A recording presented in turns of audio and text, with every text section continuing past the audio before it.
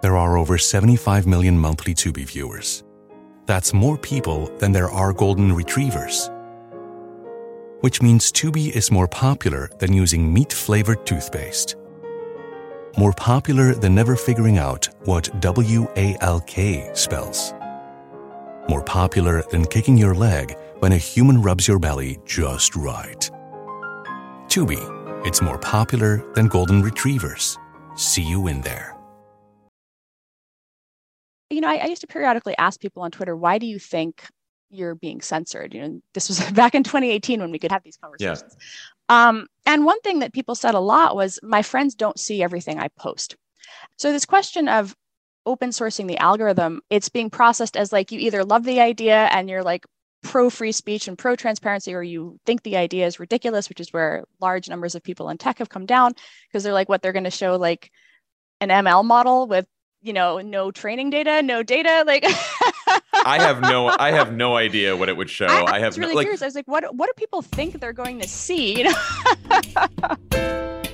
I'm John Favreau. Welcome to Offline. Hey everyone. My guest this week is Renee DiResta, the research manager at the Stanford Internet Observatory and an expert on tech policy, influence operations, and algorithms. Basically, the perfect resume for the topic we couldn't possibly have avoided talking about this week: Elon Musk buying Twitter. Even if you're not extremely online, you probably know that on Monday, Twitter's board of directors accepted Elon's $44 billion buyout bid. It remains to be seen if the deal goes through. But on Twitter, he's already acting like the platform's de facto chief executive, talking about his vague plans to protect free speech while shitposting and complaining about liberal bias. This, of course, has generated no shortage of takes. Like, what the fuck does Elon Musk know about free speech? Will Donald Trump get his account back? Is it even possible to make Twitter worse? I am well aware of the fact that I promised you fewer offline episodes about Twitter, but this is a huge story that touches on more than just the platform itself. It affects the future of media, politics, the tech industry, and more. So I wanted to bring in a real expert. And that's why I reached out to Renee. Renee is an expert on social media and information ecosystems.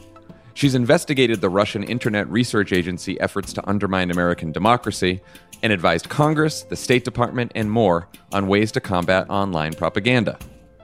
When Elon first made his bid, she published a piece in The Atlantic titled, "Elon Musk is fighting for attention, not free speech."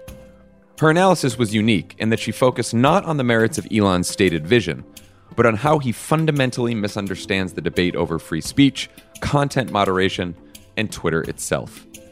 She says that the idea of Twitter as a global town square, a favorite term of Musk and Twitter executives before him, places, quote, wholly unrealistic expectations on what social media is or should be. We got together on Friday morning, 2 days before air, to make sure this conversation was as up-to-date as possible. I asked her about her piece and about what she expects of Elon Musk's takeover. The good, the bad, and the absurd.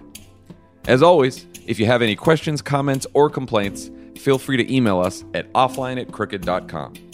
And please rate, review, and share the show. Here's Renee DiResta.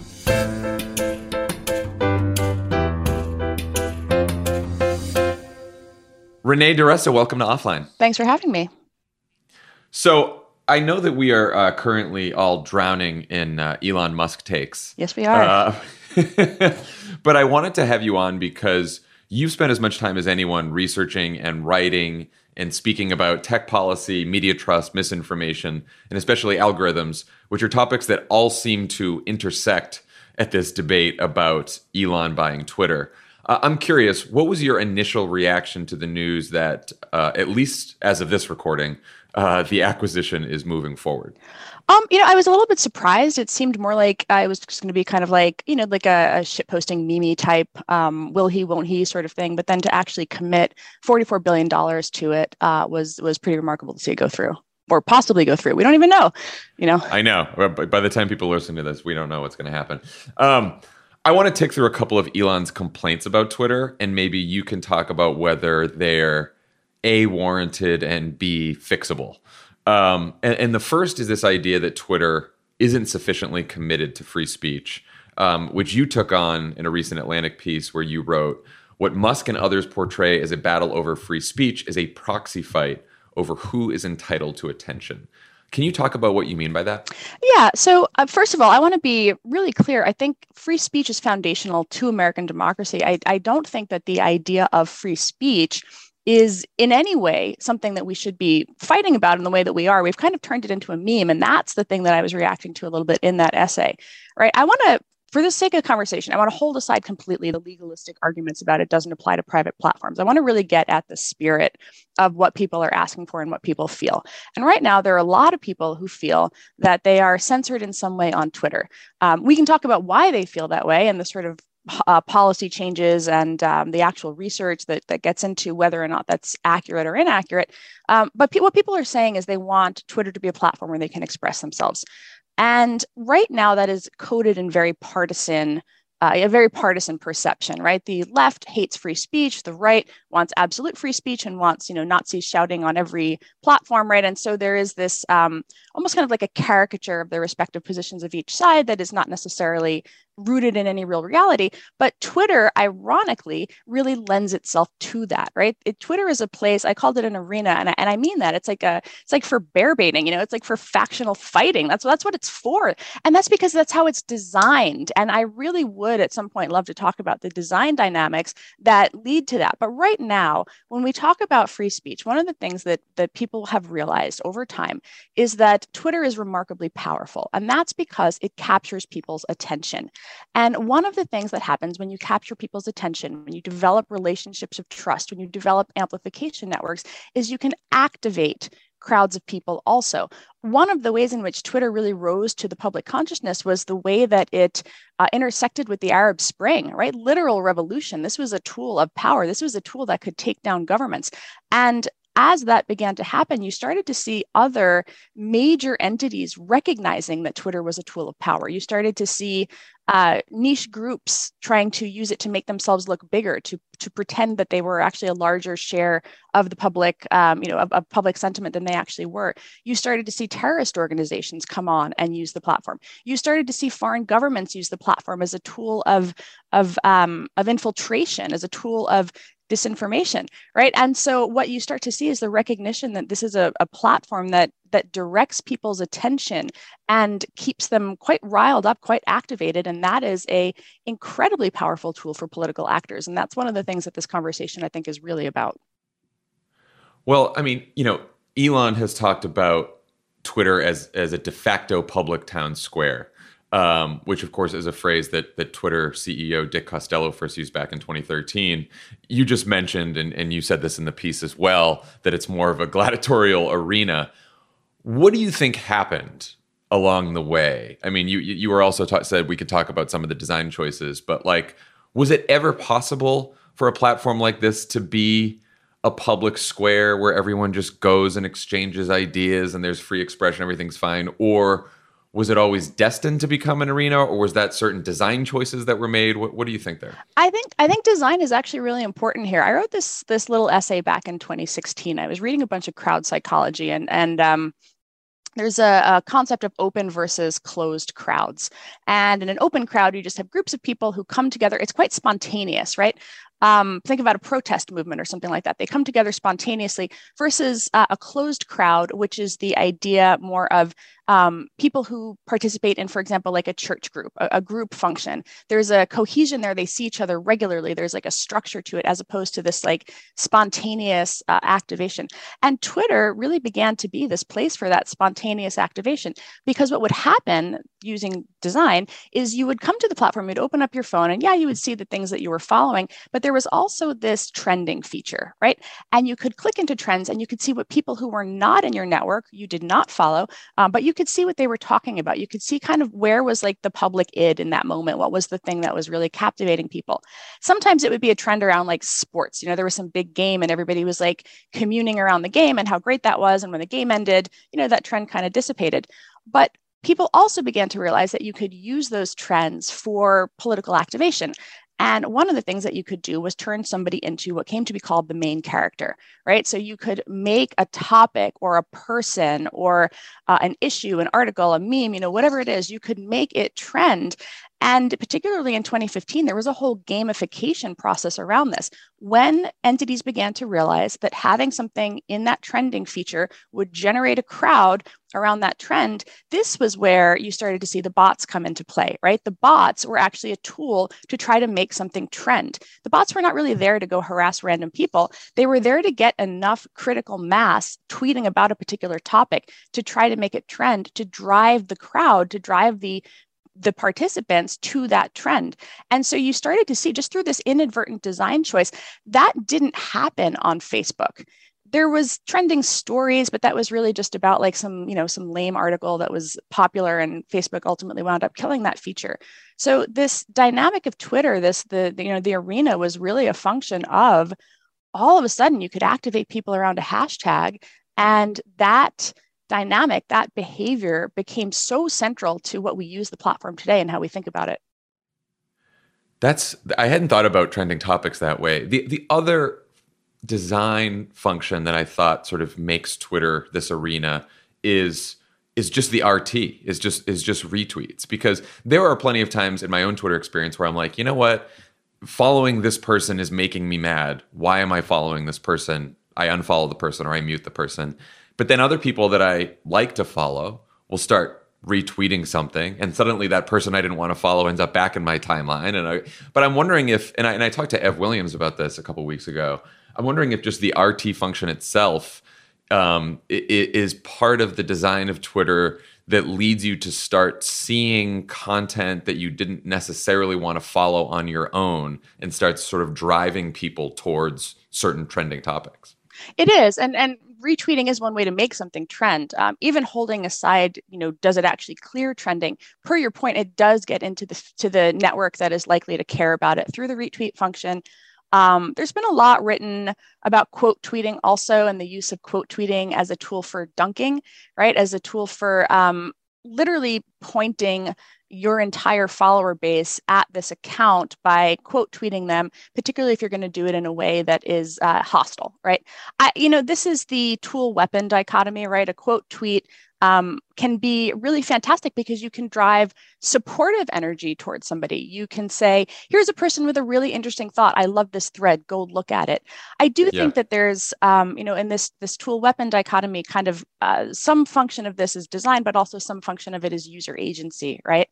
If I want to disagree with somebody and I feel like, intense, like I care enough about it to want to quote tweet, a lot of times what I'll do is I'll screen cap it instead so that there's not like a whole mob directed. But I think that, again, there's that question of, if you want to direct a mob, you have the power to direct a mob, right? And that is that is, I think, one of the areas where the kind of tool weapon dichotomy comes into play. And so people who have been on the receiving end of those mobs, I think, have a kind of a real fear that when we talk about making Twitter more free speechy, what we're getting at is more of that kind of behavior, that kind of dynamic. Twitter's a great tool for sharing information, but the harassment angle, the kind of bear baiting aspect of it, is very much core to the platform. And many people remember, particularly back in 2015 when there was less moderation, how that experience played out for many users.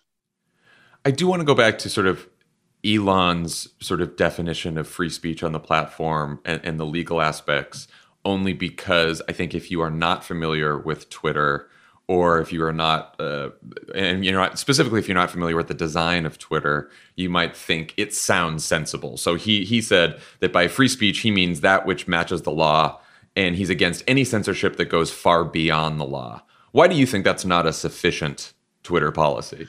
Well, there's a lot of things that are legal, and again, because when we get to the First Amendment in its legal context, what we're talking about is what can the government decide to intervene on, right? And there is a very, very high threshold for that, which is what we want to see in a democratic society, right? We want to have that very, very high threshold.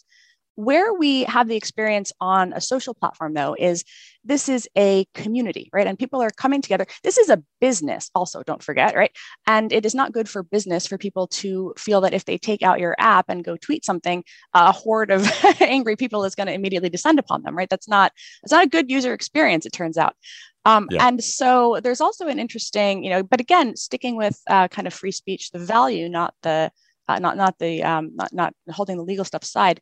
I think there's also a guarantee of freedom of assembly there, right? The idea that the purpose of the public square, the purpose of free speech is to express yourself, to make your voice heard. Yes, there is counter speech. Yes, there should be a debate. Yes, the antidote to bad ideas is more ideas, better ideas, the marketplace of ideas. But what happens in the experience on the platform, again, coming back to design, is that a crowd of very, very angry people can push other people out of the virtual town square by using harassment, by using targeted bad speech, if you will, and it interferes with the ability of that targeted community potentially to participate in the conversation. So Twitter began to recognize this and to say, okay, that experience A is bad for business, but B is also, using free speech to stifle someone else's free speech by directing a mob of hate at them is not in the trade-off around that value of free speech, that value of pluralistic participation. It's not living up to the value.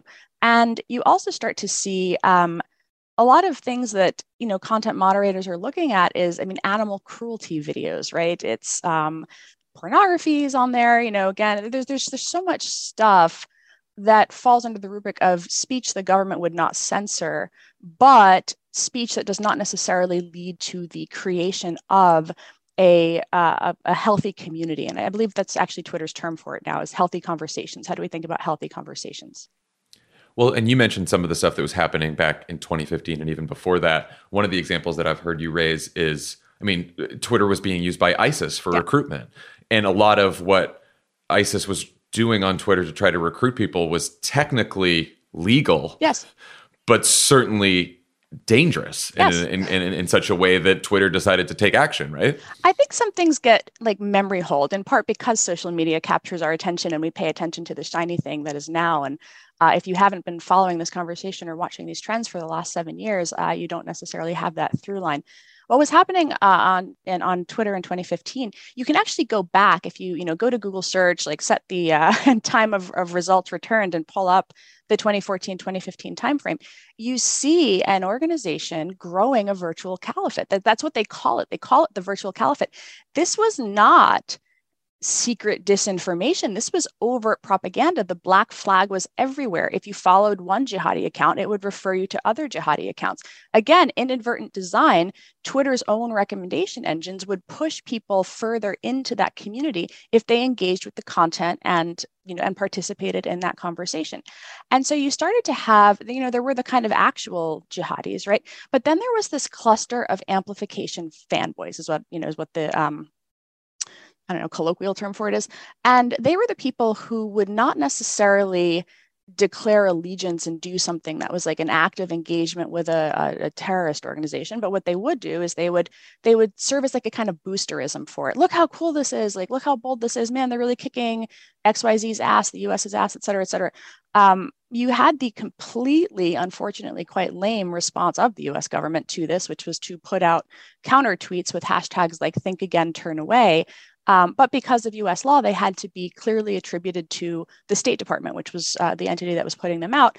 And so they turned into a source of kind of like mass mockery, as if the US State Department tweeting at people who were, terrorist adjacent or thought this was like a really cool thing was somehow going to dissuade them. And so that itself became kind of a whole, sub dynamic.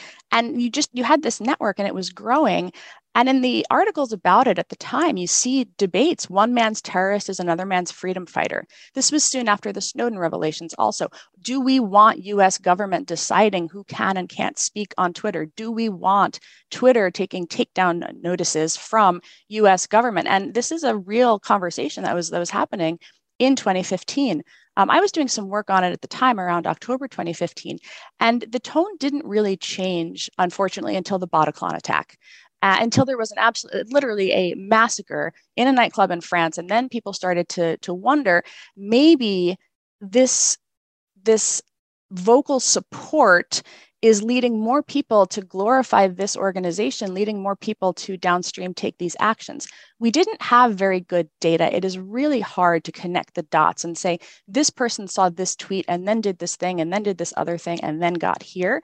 So the conversation around online radicalization has always suffered from a lack of data access and clarity, but that perception really began to become the dominant one, and you did start to see Twitter taking steps to to minimize the reach of that kind of lawful but awful type of boosterism. There are over 75 million monthly Tubi viewers.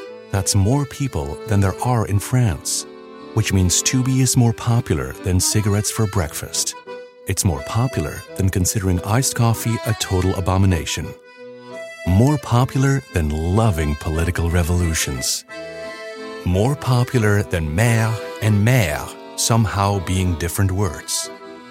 Tubi, it's more popular than being French. See you in there.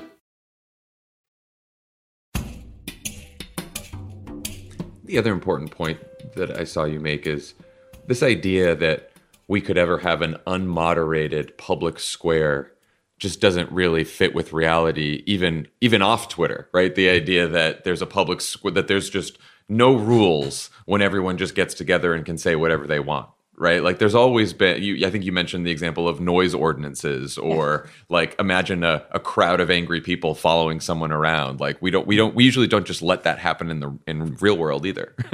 No, and well, this is there's the crowd psychology book I was thinking of when I was doing the work on the essays by Elias Canetti. It's called Crowds and Power. And it's from the 1960s, right? This predates the internet by decades.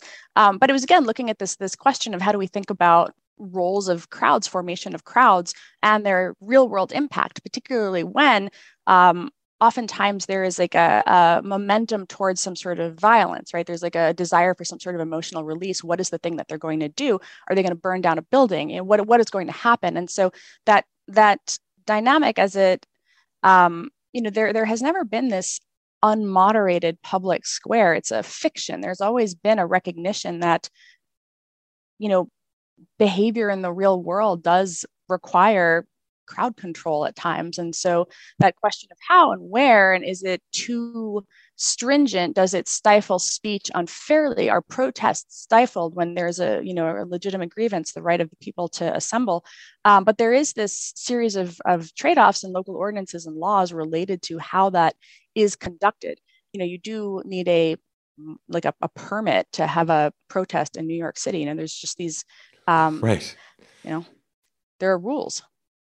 How do you think Twitter has handled the balance between the value of free expression and assembly and content moderation up to this point? Well, I think one of the challenges with content moderation, the policy is only as good as its enforcement, right? And the legitimacy of the enforcement is really tied to transparency around the enforcement.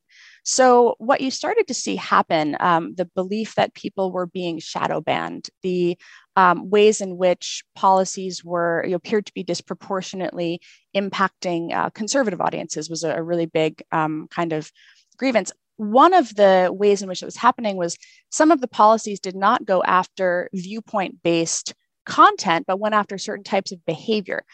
So there are real nuances in Twitter's policy around, for example, you can express commentary about a particular group. The trans rights conversation comes up as an example a lot in this lately. You can express a belief or a political opinion or a commentary, but you can't direct hate at a particular person who's a member of that community. And so there is this delineation, I think it says targeted at someone where the primary intent is to harass or intimidate. That's written into the policy. So there's this, the language is broad, the language is often vague, the enforcement is not necessarily uniform. One content moderator may see a particular type of intent and another content moderator doesn't. I think probably most people who've been on the platform long enough and have reported at least one tweet knows that sometimes things come back and you're like, how the hell did this, right? Why wasn't this taken down? Or, you're on the receiving end of something that, where you get a takedown notice that says you used a colloquial phrase that was interpreted by whoever got the content moderation flag as something that meant more than it was. You see this in like particular the challenges of moderating particular vernacular at times. Also, one community might use bitch as like a term of endearment, and another community sees that as a harassment, right? And so the AI moderation is not that great. When something goes through a first pass with an AI moderator, you get a lot of false positives. When it goes through a second review by a human moderator, sometimes they'll roll back that decision. So you start to see particularly high profile accounts will then publish, will tweet about their experience with this, somewhat kind of their bad experience with the moderation process. And this question of, is there disproportionate viewpoint-based censorship? Based on the research that's come out, the answer seems to be no. There has been, this was a paper that actually just came out last week, I think it might have been Brendan Nyhan's. I hope I'm not misstating that, but he was tweeting about it at least. In that work, they found that there was, a larger percentage of conservative users who were taken down because they were spreading misinformation. And so it fell under the misinformation policy.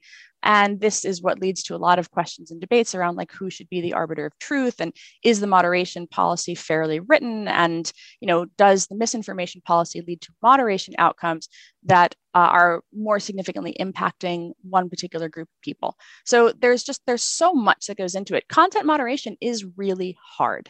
And I've been kind of, I don't know if amused is the word, but I see these tweet storms go by about the, centuries of jurisprudence on free speech law, which is relevant, but I don't see anything going by on the, 20 years of content moderation policy evolution. And, across every single social platform, every platform is moderated. Truth Social has a moderation policy. Parler has a moderation policy. Getter has a moderation policy. And that's because there is a recognition that a free-for-all does not create the best community experience. And so rather than getting at the nuances of we want this, we don't want that, we've just kind of reduced it down to a meme. We want free speech. And that's, and that's where the conversation is. I mean, one of the policies for content moderation on Truth Social is that you can't say anything critical about Donald Trump. so much for like the value of free expression. It does strike me that Elon himself has not given a lot of thought to content moderation policy. I mean, he did that. Most of what we've heard from him, aside from on Twitter, is in that TED Talk he gave, or that TED Talk interview he gave a couple of weeks ago. And I remember he was asked, there's one tweet that says, I wish this politician weren't alive anymore. There's another that shows a graphic image of the politician saying, I wish they weren't alive anymore. There's a third tweet that gives the politician's address and says that I wish, which one do you ban? Which one do you take down? And doesn't this always have to be human judgment at some point? There's no algorithm that can figure this out. And Elon's answer was just sort of nonsense. Like he really hadn't thought about this much at all. This is where, I've had a lot of interesting conversations, and also a lot of like arguments actually with people who I think of as good friends about this. It's become a weird, it's like coded in this weird binary. You either love free speech and support this acquisition, or you hate free speech and don't, right? And then there's like a vast gulf of potential positions that exist between those two things. But this is Twitter, One thing that's been interesting is if you consider the context of moderation in the Facebook oversight board, right? So this is a really interesting thing. So you have another large platform, different dynamics, much more of the kind of closed crowd group type stuff, but as opposed to the bear baiting free for all. But recognizing that sometimes moderation decisions are bad, right? Enforcement was bad, or more importantly, that a policy doesn't adequately take into account the value of maximizing free expression. The oversight board does these deliberations and they put out these findings, and they're binding for Facebook policy.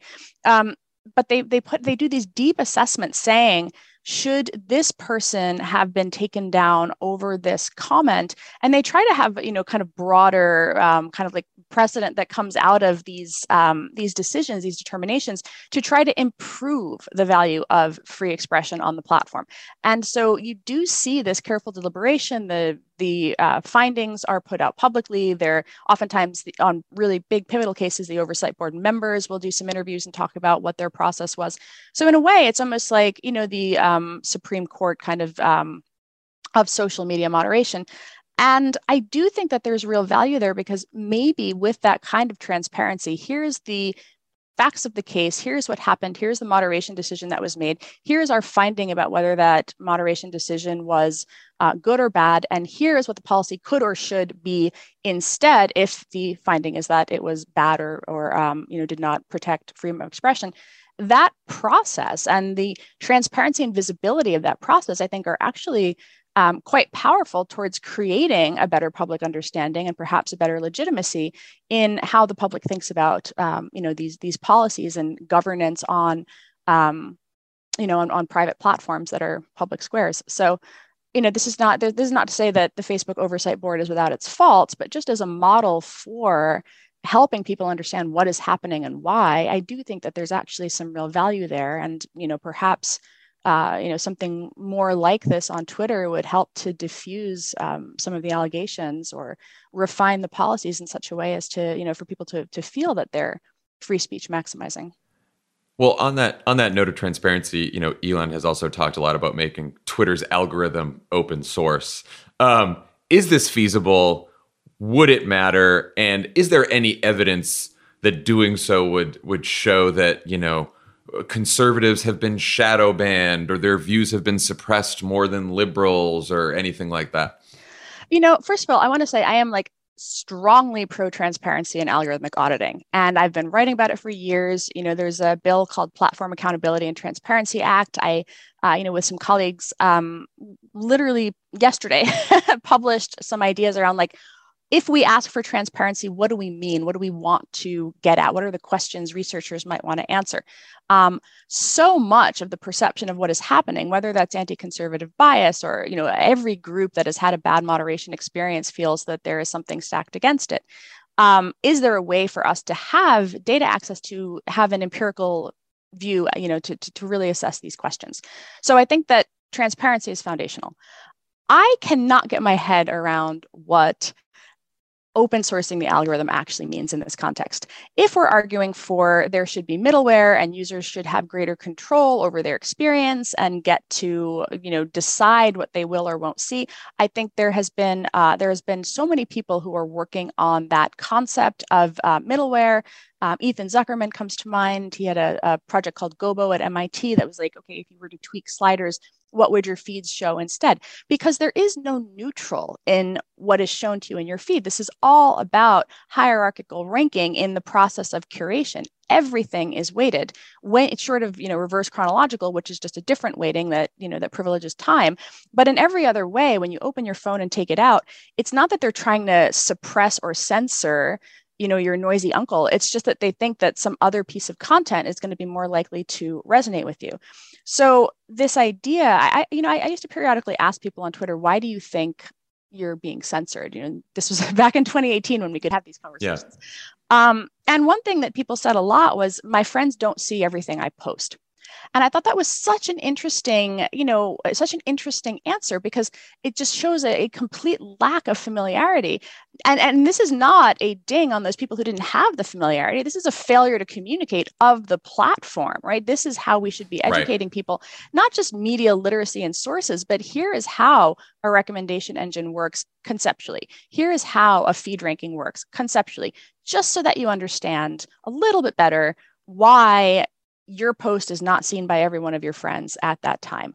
So this question of open sourcing the algorithm, I think, again, it's being processed as you either love the idea and you're pro free speech and pro transparency, or you think the idea is ridiculous, which is where large numbers of people in tech have come down, because they're what they're going to show an ML model with no training no data. I have no idea what it would show. I have really curious. I think, what do people think they're going to see? I mean, I kind of thought just what you were explaining, which is a transparency in terms of here's how the ranking works. here's how we weight certain posts, why we show you certain posts, what goes into the algorithm that makes you see something and not something else, that makes us think that you're going to engage more with this particular piece of content and less with this particular piece of content. It does seem like that kind of transparency would be helpful. I'll be completely honest that I had no fucking idea what open source algorithm even means. Like, is it a bunch of like numbers and code that I would just be like... Open source is actually a fairly robust, kind of dating back to the earliest days of the internet, open source software movement, where there's a belief that you should, you put your code up and other people can contribute to it. They can see it, they can audit it, they can make it better, they can find bugs. GitHub really kind of is a platform for this, and it's been core to and really foundational to the culture of the web for decades. So in the context of open source, it's kind of the idea that you're going to like put it out and other people are going to get to audit it and engage with it and so on and so forth. Again, this question of algorithmic auditing, I think that makes complete sense, provided, well, not necessarily the open sourcing, but the algorithmic auditing piece makes a lot of sense. It just requires like extraordinary technical capabilities to do. And that's where, again, some of the platform accountability and transparency work that we're starting to think about in the context of, what is possible, what would transparency enable? There's questions around how do we maximize user privacy? How do we maximize, maintaining trade secrets for platforms while also having some, independent third-party researchers looking at and, kind of assessing what's going on under the hood. There are over 75 million monthly Tubi viewers. That's more people than there are influencers on the internet, which means Tubi is more popular than sponsored posts for digestive enzymes and high coverage foundation. More popular than soft launching your boyfriend. More popular than making boomers explode with rage when you tell them how much you make on a single post. Tubi, it's more popular than influencers. See you in there.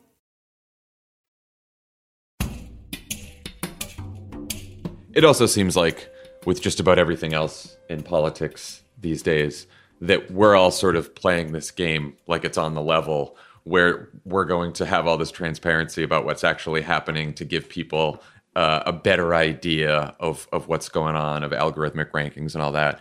And conservatives are just going to, or right-wingers are just going to use that to point to something and be like, see, we were shadow banned, even if it doesn't make sense and it's not true. Well, and that's because ultimately this is a conversation that is part of the meta conversation about power, right? And attention. And that was it's not that you're, I was kind of joking around about bringing stats to a meme fight on Twitter last night.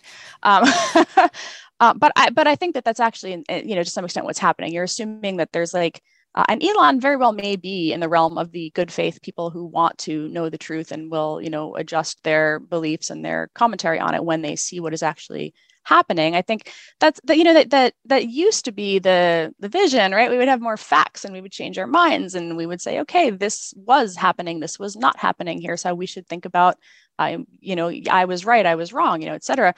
That's not going to happen, I don't think. People tell me that that's a very cynical belief, but since there is such a political power component to the conversation, you may remember President Trump fundraising on the idea that his supporters were being shadow banned and or censored. And one of the ways in which this manifested, and this I think is actually really interesting, other thing that maybe got memory hold if you weren't paying attention to content moderation conversations, it happened because a tweet of his was labeled, not taken down, labeled. And there was a fact check that was appended to some false claim that he made. I don't remember the specifics right now, but the label was contextualized by his inner circle on Twitter and other places as censorship. And I thought, wow, this is really something now. We've moved into the realm where contextualization, which you could argue is actually kind of counter speech in a way. It's just putting the other kind of point saying, this isn't accurate, but we're letting it stand. Here it is. Nobody's taking it down. But here's a fact check on that point. And again, this question of design, right? You can let something stand, you can let it stay up, you can let that account be searchable, findable, and you can, enable people to see its content, but you can also put up this fact check. And yet, the fact check itself, the act of informing, the labeling, was processed and put out to the public, to the supporters, as an egregious act of censorship. And then this led to a web form asking people to describe a time, the times that platforms had censored them. And that, of course, this being the internet, that turned into a bunch of people uploading like a bunch of, photos. You can imagine of what. I do remember the story. But that was kind of how it played out. And platforms have, for anyone who hasn't been immersed in content moderation, you have remove, reduce, and inform, right? Those are the sort of three buckets. That's Facebook's terminology, but roughly speaking, that's what tech platforms have at their disposal. Remove, it comes down. Reduce, it's algorithmically downranked or deprecated. Again, you can go and search it and see it on someone's account, but it's not going to be pushed into the feed, right? It's downranked a bit in the curation process. And then inform, which is the label goes up alongside it. And we just kind of reached a point, largely through politically motivated conversation, the ability to use this as a real grievance, again, where there's some instances of moderation that are overreach and bad and shoddy and possibly biased. Again, we don't really have that data, that finding yet, but all aspects of moderation were rolled into this narrative of it is anti-free speech, moderation is censorship. And so any and all of the nuance that was possible in that conversation, in that how do we use design to build better communities, to create healthy conversations, really just became flattened down into who has the right to decide what is healthy and who is the arbiter of truth and who watches the watchman, right? And that was where the conversation got kind of reduced to, and that's kind of where it's been stuck for a while now. Well, it also feeds into Trump and increasingly the right's sort of grievance-based politics, right? There's plenty of fact checks on that I might disagree with. I would say, I don't agree with that fact check. I think I was right and the fact check is wrong. I would not say that fact check is censorship. But if you say it's censorship, then you make people believe that they have somehow been suppressed or prejudiced against, and you feed grievance and you feed anger. And so that's sort of what the right does very well. And so in some ways, it's like, again, we're trying to play on the level here with these fact checks, and you can disagree about facts, but they're playing, like you said, it's all about power, which is just a different ballgame. Thinking about the bigger picture here, I really liked and laughed at the opening of your Atlantic piece where you wrote, "I didn't wake up this morning planning to write about Twitter, and I've never woken up with the intent to write about Elon Musk, but this is the nature of Twitter. The spectacle sucks you in." And that got me thinking, like, as someone who studies how misinformation and propaganda shape media and politics and democracy, how much do you think it matters what ultimately happens to Twitter, which has always been a platform that's had outsized influence relative to its user base? I think you said the P word, right? Propaganda, which is where this is a whole like other hour-long conversation, I think. But I that is how I think about it, and I really feel like misinformation and disinformation, they're terms, they have value, they have meaning, but they have had extraordinary scope creep, and that is a problem in my opinion. And so mis and disinformation became like inexorably tied up in content moderation. I did start to feel like we were, things that are propaganda, they're not falsifiable, right? It's not something, we usually use disinformation to refer to a deliberate campaign to mislead the public. Oftentimes in the context of something like state actors or people who are not what they seem, using inauthentic tactics, that's what disinformation should mean. That's what it, referred to in its kind of Cold War origin. But propaganda has always been something else.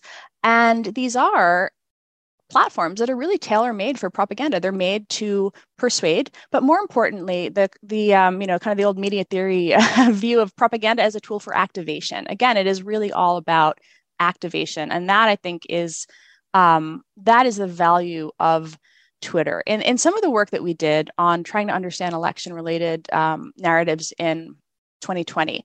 So we did not pay attention to like candidate A lied about candidate B, or this policy was not adequately, truthfully represented. We were only interested in narratives around voter fraud and allegations of fraud, because I think that there also has to be a notion of harm, right? There's always going to be people who are wrong on the internet. There's always going to be propaganda. There's even always going to be disinformation.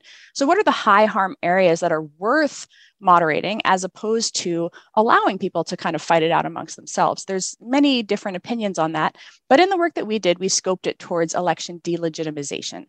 And what you start to see is this dynamic in which it is, people see something, they feel uncertain about what they're seeing. I see a suitcase outside of this polling place and I am concerned. I have heard that there's going to be massive fraud. So I process that suitcase as somebody, they are taking ballots away or moving ballots in, as the case may be. And everybody has a camera phone in their pocket. They take the photo, they tweet it, they tag in a couple of influencers in their sort of political sphere. They're aligned, politically aligned people. And then those people have massive followings oftentimes. And so they blast it out, big if true.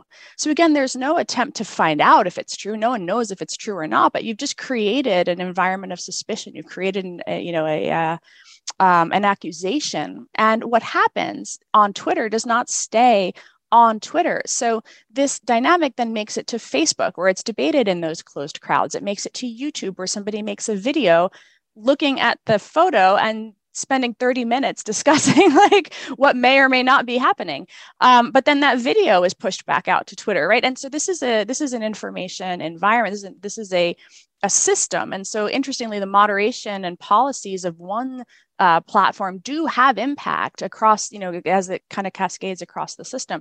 And so Twitter is important because of that amplification function, because people with very, very large followings are on it, because hyperpartisan media is on it, because mainstream media is on it with, massive broadcast audiences. And that is this kind of interesting pivotal role that Twitter takes, is if you make something trend, you make it true. People believe it, they see it, they engage with it, they amplify it. And so it's a really directly participatory platform in a way that very few things are. Not, you might leave a comment on YouTube, but not everybody is like engaging in quite the same way. TikTok in some ways is maybe a close second in that like duet function, or people like, kind of like, playing and building off of each other and that content, that kind of collaborative creation kind of model. But Twitter is really distinct. People feel that this is the platform where they can speak to the powerful, to the media. They can bypass the gatekeepers. And so it really occupies a really kind of central place in our understanding of what it means to be a participatory citizen and, in American politics today. So I've seen people argue both the optimistic and pessimistic cases for what becomes of the platform if Elon closes the deal. I think that's really hard to predict, but just to do this here, what do you think the most pessimistic possibility might be? I think the most pessimistic outcome would be like a rollback to 2015. That's sort of, does it turn back into harassment mobs and, really kind of lawful but awful? Like, is there a proliferation of lawful but awful, which is what they've tried to minimize at this point. And on the optimistic side, if Elon were to call you tomorrow and ask for advice on what would actually improve the platform from where it is now, or if the deal doesn't go through, which is, always possibility, what would you tell him, or how would you improve the platform from where it is now? I think that the transparency piece is really, really foundationally important, actually. I think that, the same way there have been really great books written over the years explaining how the sausage is made in media. I think the real opportunities to do that, to explain how it's made on social media platforms, just to, we talk a lot about media literacy in the context of lateral reading or trusting a source or so on and so forth. It's more like, how do you process the media content that you get on social media, as opposed to kind of a foundational understanding of, in the broadest terms, here is how curation works. Here is how recommendations work. Here is how something trends.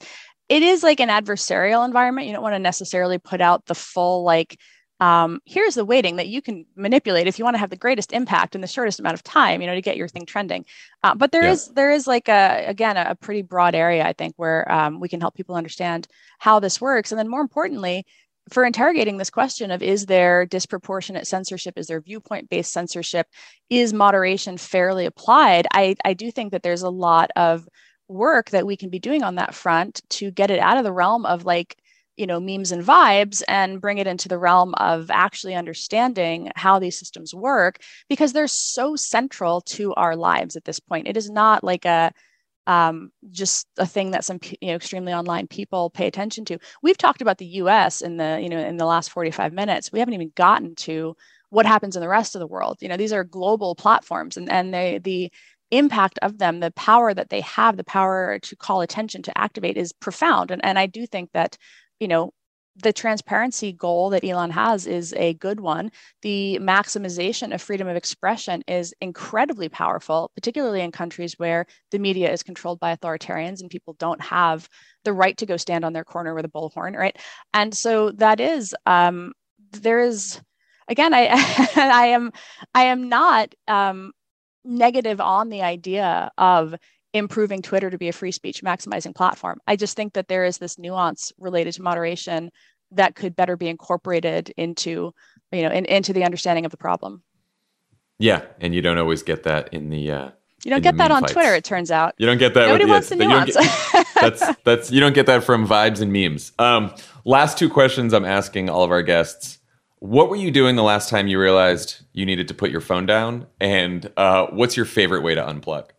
Oh, I've got 3 kids, so 8, 5, and 18 months. And the 18-month-old will just come and take the phone. She'll just pull it out of my hand, very unfiltered, like, mommy, it's playtime now. Which is, I actually feel really guilty when she does that. I feel like I've been immersed in the, I am one of these people. Twitter is actually my preferred platform of choice. It's where I spend most of my time. I really do love it, actually. And, I always learn something when I go on it, or I meet someone interesting. And but I'm also one of these horrible people who closes the app and then 30 seconds later, it's just the default. So I try to catch myself when I do that. How do I unplug? I mean, again, 3 kids. I go camping. I take them out. Nice. Yeah. We really like camping, and I think touch grass, right? No, I think I just like I like being outside. I like walking around. I just like being with the kids. I work a lot, and so it's nice to have that family time. Yeah, no, I have a almost 2-year-old, so I'm in the same boat. Renee DiResta, thank you so much. I could talk for hours about all this stuff, and perhaps we will again soon. But thank you so much for joining Offline. I really appreciate it. Thank you. It's great to chat.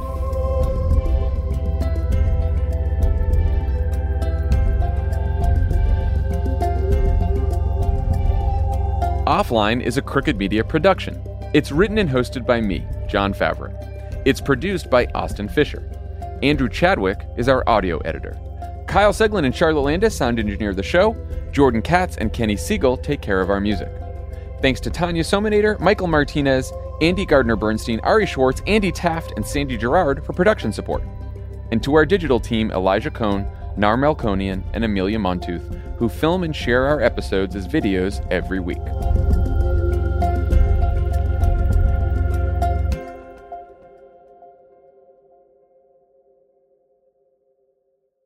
On this episode of Plant Killers, we'll explore one nation's most notorious fruit and vegetable killer, bad dirt. What makes bad dirt so bad? The answer? The ingredients. But fear not, true crime enthusiasts. This story has a happy ending. New Miracle Grow organic raised bed and garden soil. It's made with quality organic ingredients from upcycled green waste like compost and aged bark. Unlike the other guys who can't say the same. Looks like bad dirt's murdering days are over, thanks to Miracle Grow. Join us next time on Plant Killers.